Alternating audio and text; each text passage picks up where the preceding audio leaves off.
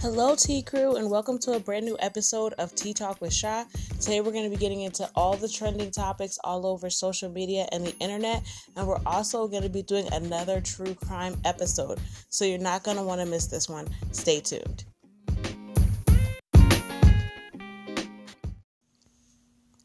All right, Tea Crew, let's get into these trending topics. So the first one, Kandi Tucker has a new show coming out on Bravo. It's called Kandi and the Gang, and it basically follows Kandi throughout her journey owning OLG, which stands for Old Lady Gang, which is a restaurant that she runs with her mom and her aunts. So her and her husband, Todd, have a restaurant group. They also own a steakhouse, and now they own Old Lady Gang. I think they owned Old Lady Gang first. So they have multiple restaurants under this Burris Tucker restaurant group that they have.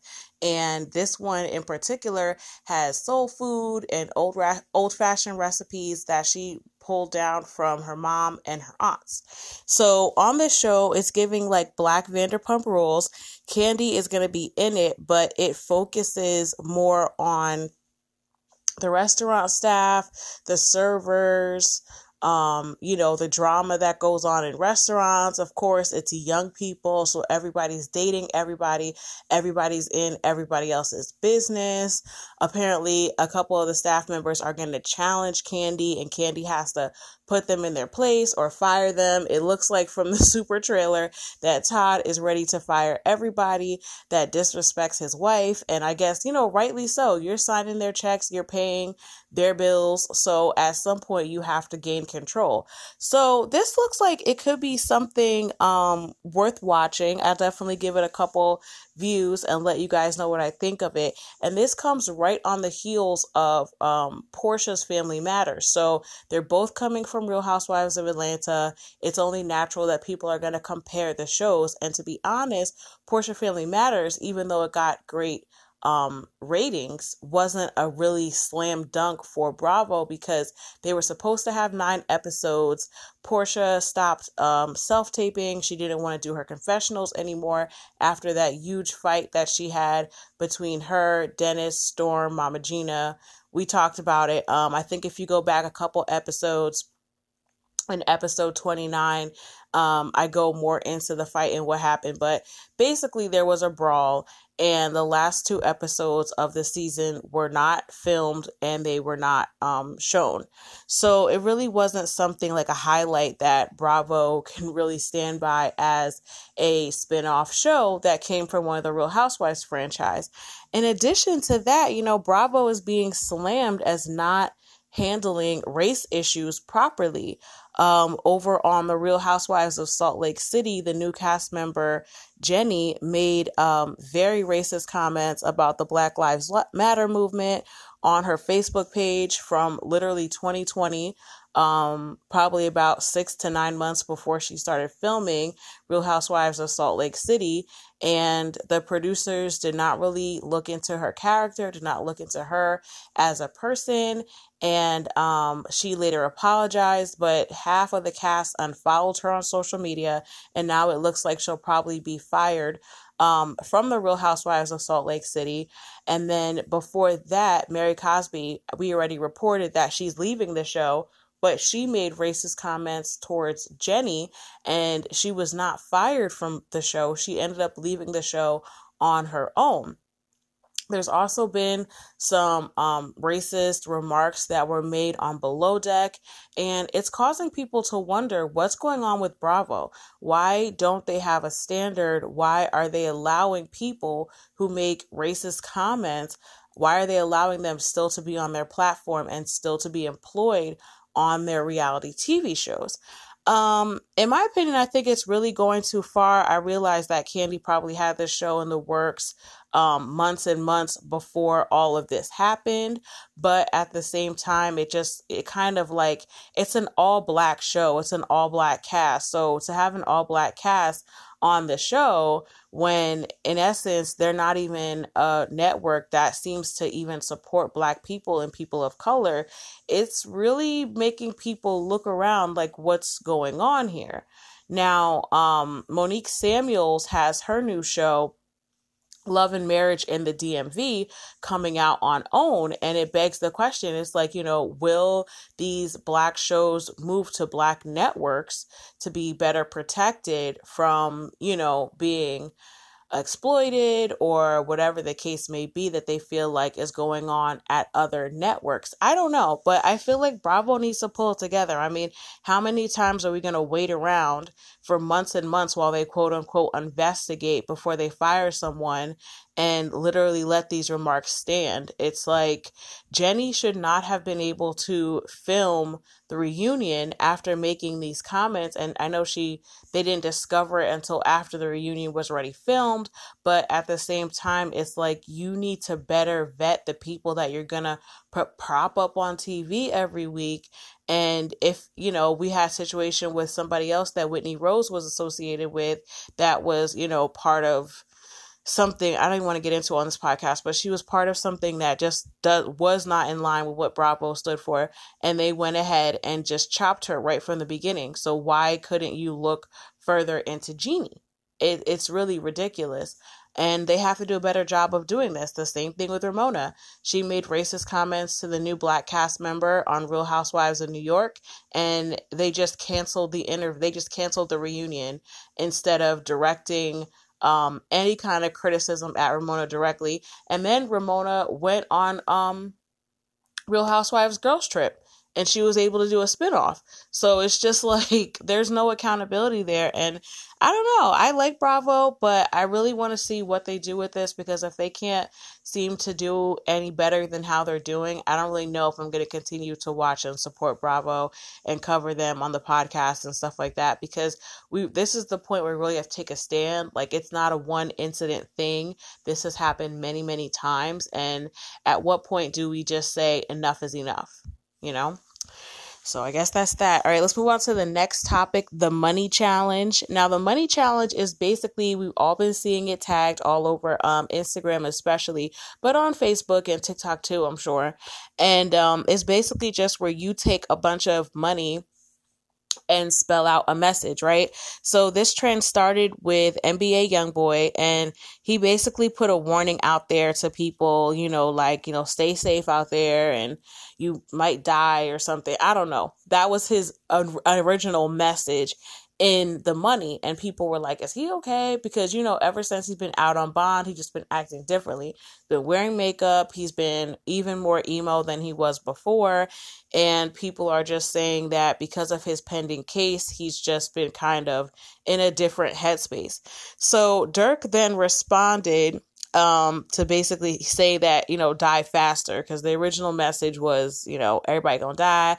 And then Dirk said, do it faster. So I was like, okay. And then after that, basically everybody kind of turned it into something a little more light and a little more fun. And a lot of other celebrities have joined in on the trend. Young Miami, 50 Cent, Lala, Soulja Boy, Dooley Low, and his said, he's innocent.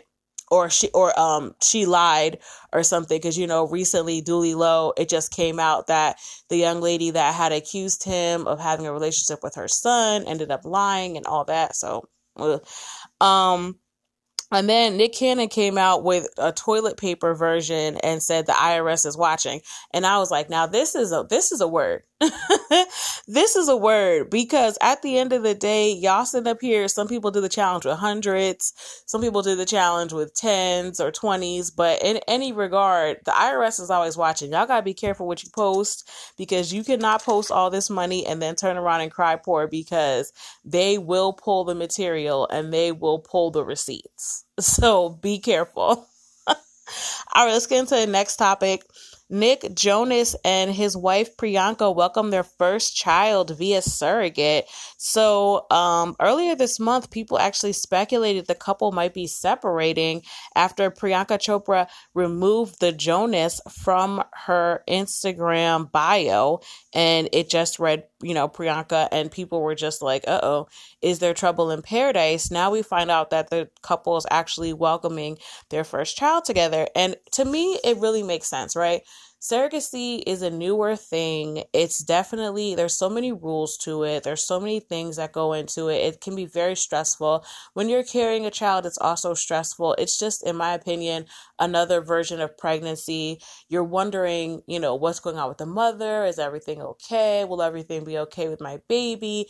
And we don't know how many, they've been married for a while now, how many other surrogates they worked with, but that they fell through, or something happened, or they weren't able, to get pregnant. So I definitely can understand the stress of going through a surrogacy situation that it could put on a marriage, and why they seem to be like something was off with them, and that they weren't really, clicking, and people were thinking they're about to break up. So anywho, congratulations to the couple. They didn't really say if it's a boy or a girl or a name or anything.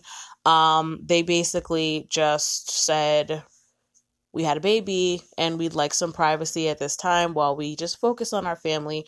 I thought that was really cute. And I think they all gathered in Miami to, I guess, meet the baby. Him and his brothers are still really close. So I think they came to Miami to like meet the baby and hang out. And they did some TikToks and stuff. So it's good to see that everything is okay and that they have a child now, and congrats to them. All right, let's move into the next topic. A Georgia pastor and his wife were arrested after 8 special needs people were found locked in their basement. Oh, my Lord. So basically, Curtis Bankston and his wife, Sophia Bankston, claimed to have a group home in their home. They owned a large property in Georgia, and they claimed that they were using the extra space to facilitate a group home for those that have special needs. Now, these people received a certain amount of funds from the government because they have special needs, disabilities, and they can't work, so they receive a certain amount per month. Now, according to the report, Curtis and Sophia were collecting this money while leaving the special needs people locked up in their basement and neglecting them. So they were taking the funds to take care of them, but they were not taking care of them.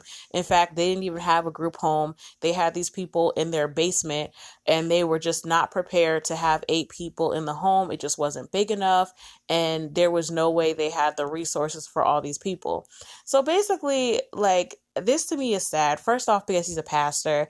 I hate to see people using that lightly because, there's so many pastors out here doing great work and really caring about the community and, making it their life's purpose. Then you have a person like this that just comes in here and uses the name pastor to get people to trust them. Pastor and first lady, to get people to trust them as a couple. They take in these people, that their families may not be able to properly care for them, and they might not have anybody, whatever the case may be. And they say, hey, we're good, God-fearing people. We'll take in, these special needs adults, and we'll make sure they get all the attention and love and food and every other thing that they need.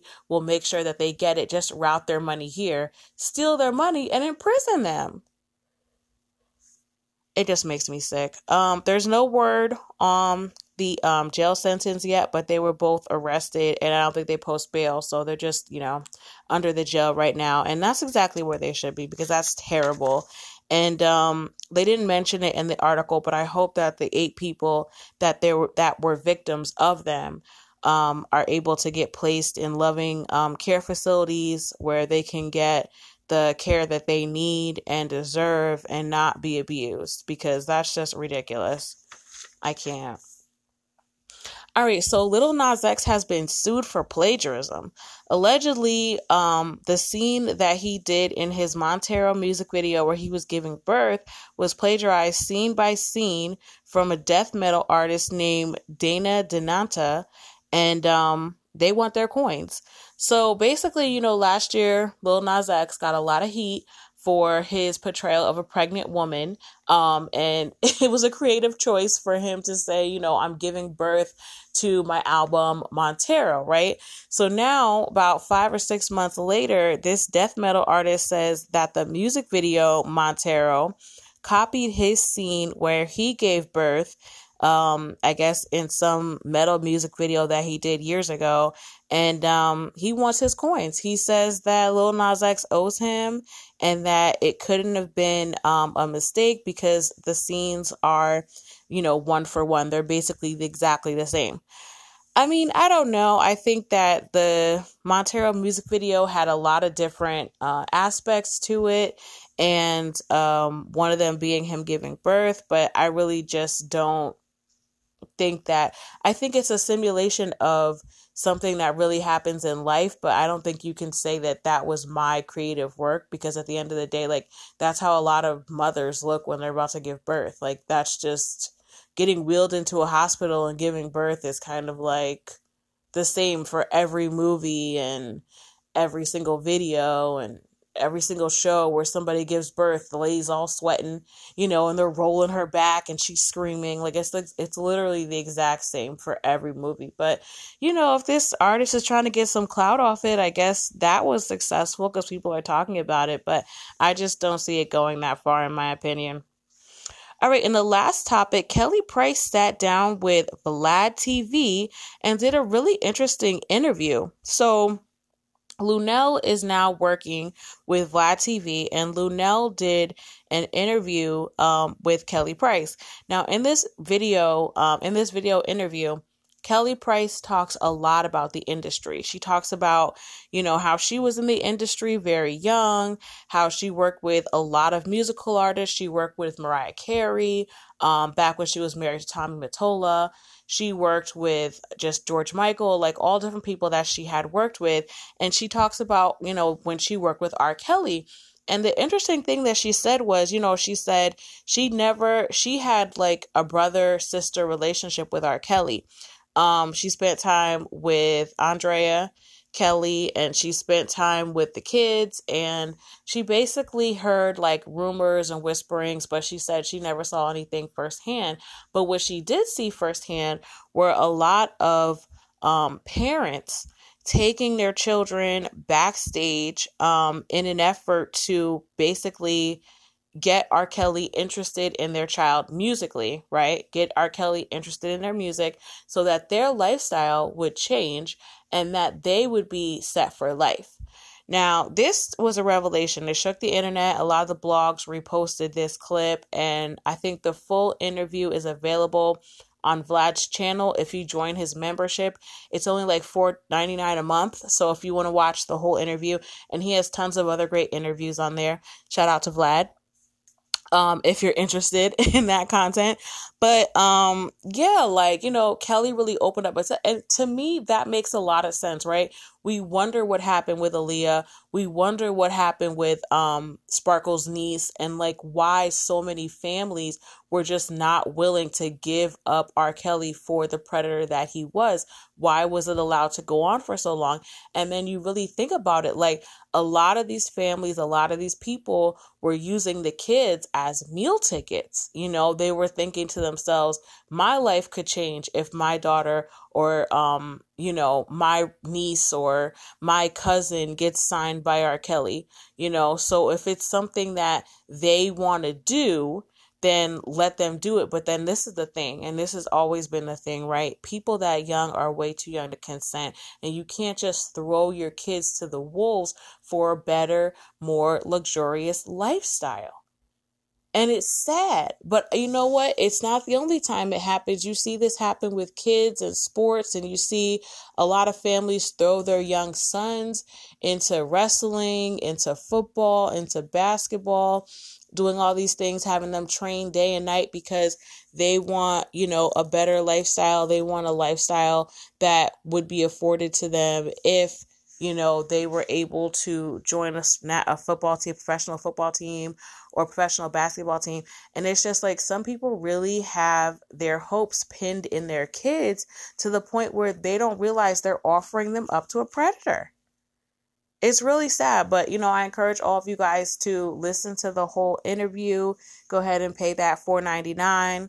Or I think you can wait a couple weeks and the entire interview will be released on this channel for free if you want to wait that long. And the clips are up now if you just want to look at the clips. But it was a really good interview, and I think more music insiders will start to come forward and tell their stories of what happened, because we have to really, as a community, as artists, when you're working and doing certain stuff, we have to start calling out this kind of thing, especially in the Black community, because they are not going to stop anything, especially if it's making them money, especially if it's profiting them in any way. They're not going to stop anything. We have to be the whistleblowers in our own communities to be like, nope, we're not going to stand for it. Whether you're a celebrity or not, whether you could change my life or not, I'm not going to, may have a sacrificial lamb that's my daughter, my niece, my cousin, my best friend, whoever it is. I'm not going to put them up like a lamb to the slaughter so I can have private flights and a rich lifestyle. We just have to draw the line there. But these have been this week's trending topics. Stay tuned for our sports report. Hello, hello, hello out there, and welcome to the Sports Update with J Rob. Today I will be covering the NFL. I will be going over the NFL divisional round and giving you a preview of the NFL championship round. So let's get started with going over the NFL divisional round. The Cincinnati Bengals defeated the Tennessee Titans. Bengals wide receiver Jamar Chase caught 5 passes for 109 yards. The Bengals advanced to their first AFC Championship game in 33 years. The San Francisco 49ers beat the Green Bay Packers. The 49ers defense was able to sack Packers quarterback Aaron Rodgers 5 times. The 49ers defense also held the Packers to just 10 points for the game. The Los Angeles Rams defeated the Tampa Bay Buccaneers. Rams quarterback Matt Stafford passed for 366 yards and 2 touchdowns. Rams wide receiver Cooper Kupp caught 9 passes for 183 yards and 1 touchdown. The game of the weekend was the Buffalo Bills at the Kansas City Chiefs, and it did not disappoint. The Chiefs beat the Buffalo Bills in overtime. This was a true heavyweight bout. Both teams combined for 974 yards of offense. The Chiefs won this game in overtime. The Chiefs quarterback Patrick Mahomes threw for 378 yards and 3 touchdowns. Chiefs wide receiver Tyreek Hill caught 11 passes for 150 yards and 1 touchdown. The Chiefs will host the AFC Championship game for the 4th consecutive season this Sunday. And now let me give you the AFC and NFC Championship game preview. For the AFC Championship, the Cincinnati Bengals will be traveling to Kansas City to play the Chiefs on Sunday, January 30th at 3 o'clock on CBS.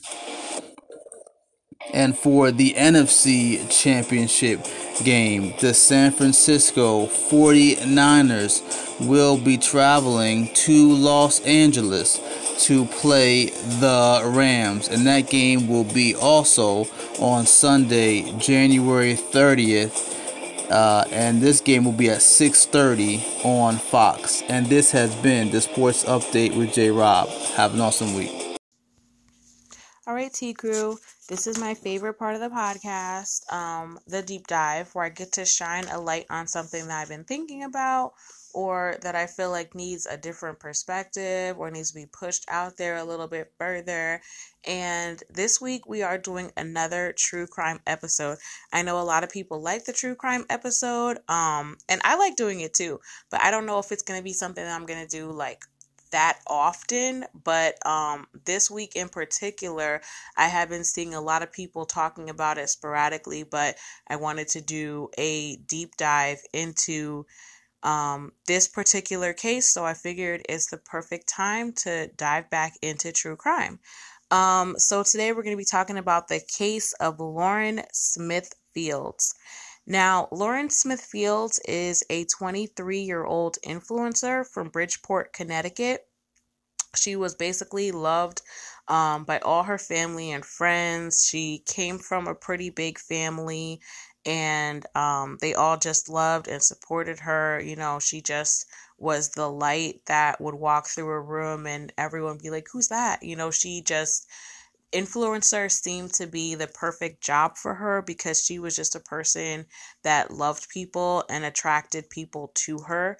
And, you know, as an influencer, that's something that you have to kind of know how to do. And according to her friends and family, Lauren did that naturally. That was just something that came natural to Lauren.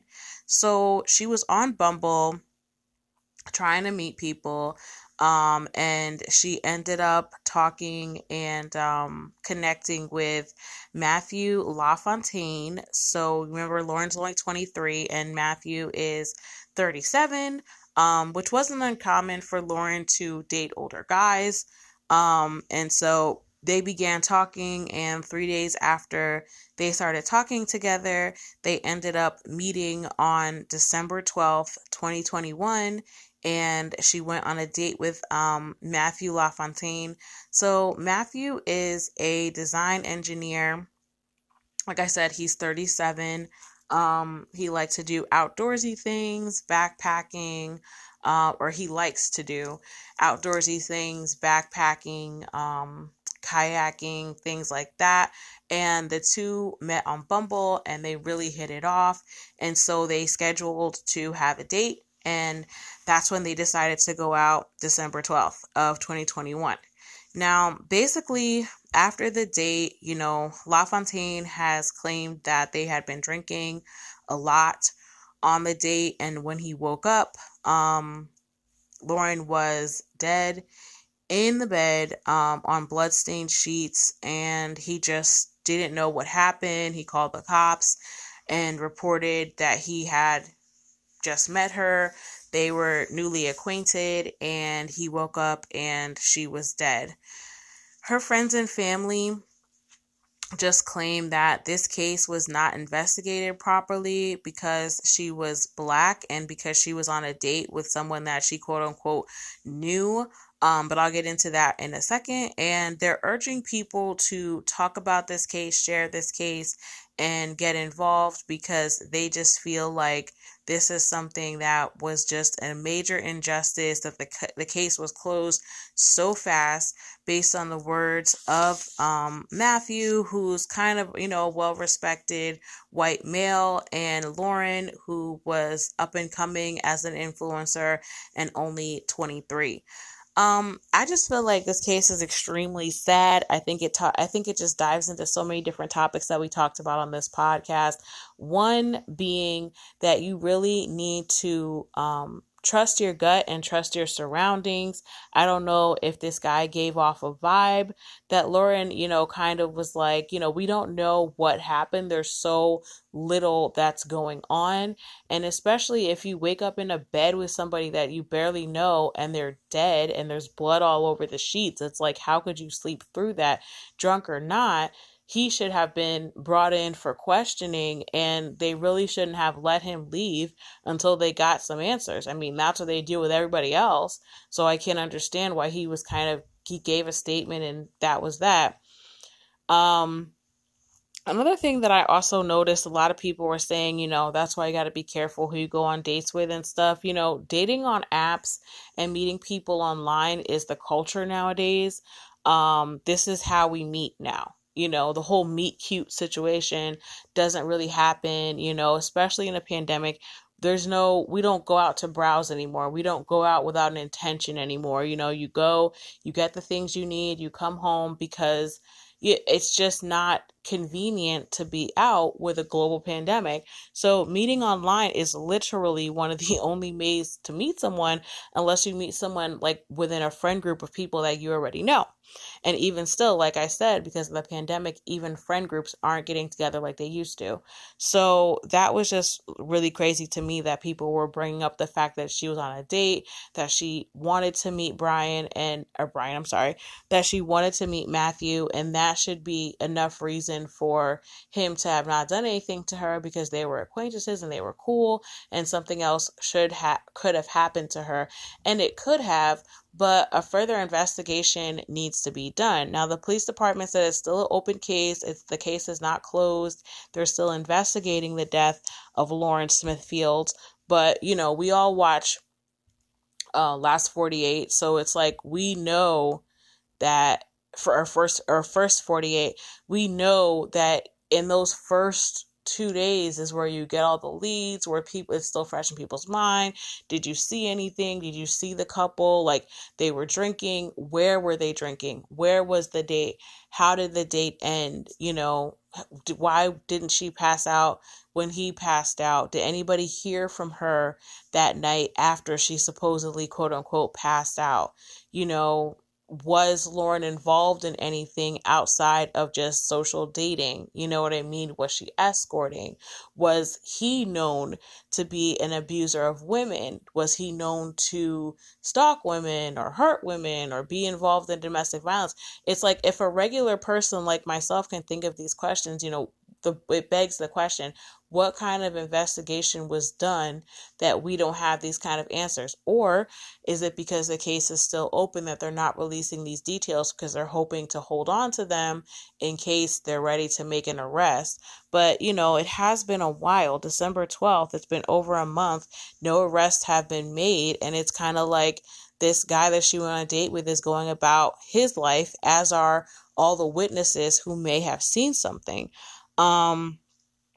So I'm assuming the date took place in Connecticut. If you're a Connecticut T Crew member and you happen to know some more information, or if you think you might have seen something on social media or anything, please contact the local Bridgeport police. As they say, the case is still open, so I guess you can still contact them with any details that you may know. And we're praying for the family that they get some type of justice for this situation, and that everyone kind of learns from this, that you have to be super careful when meeting new people. I always say there's nothing wrong with group dates. I know some people don't like doing group dates, but if you meet someone on one of these apps, a Bumble, Plenty of Fish or Tinder or something like that, and you have no idea who they are, you don't have any mutual friends with this person, they could basically have fell off the earth and you never know who they are.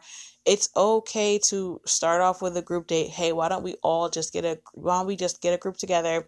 We all just get some drinks, so that you have people around that, you trust, that they trust you.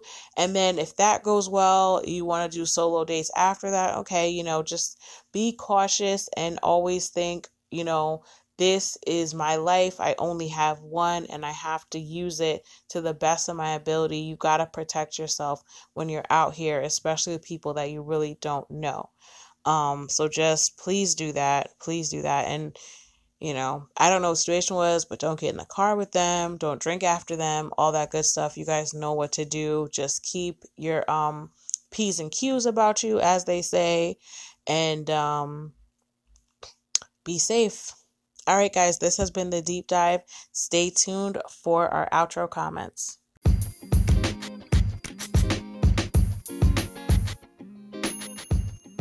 All right, T Crew, this is my least favorite part of the podcast where I have to say goodbye to you. Thank you guys so much for sharing the podcast, liking the podcast, downloading the podcast, interacting with our Instagram polls and our Facebook messages.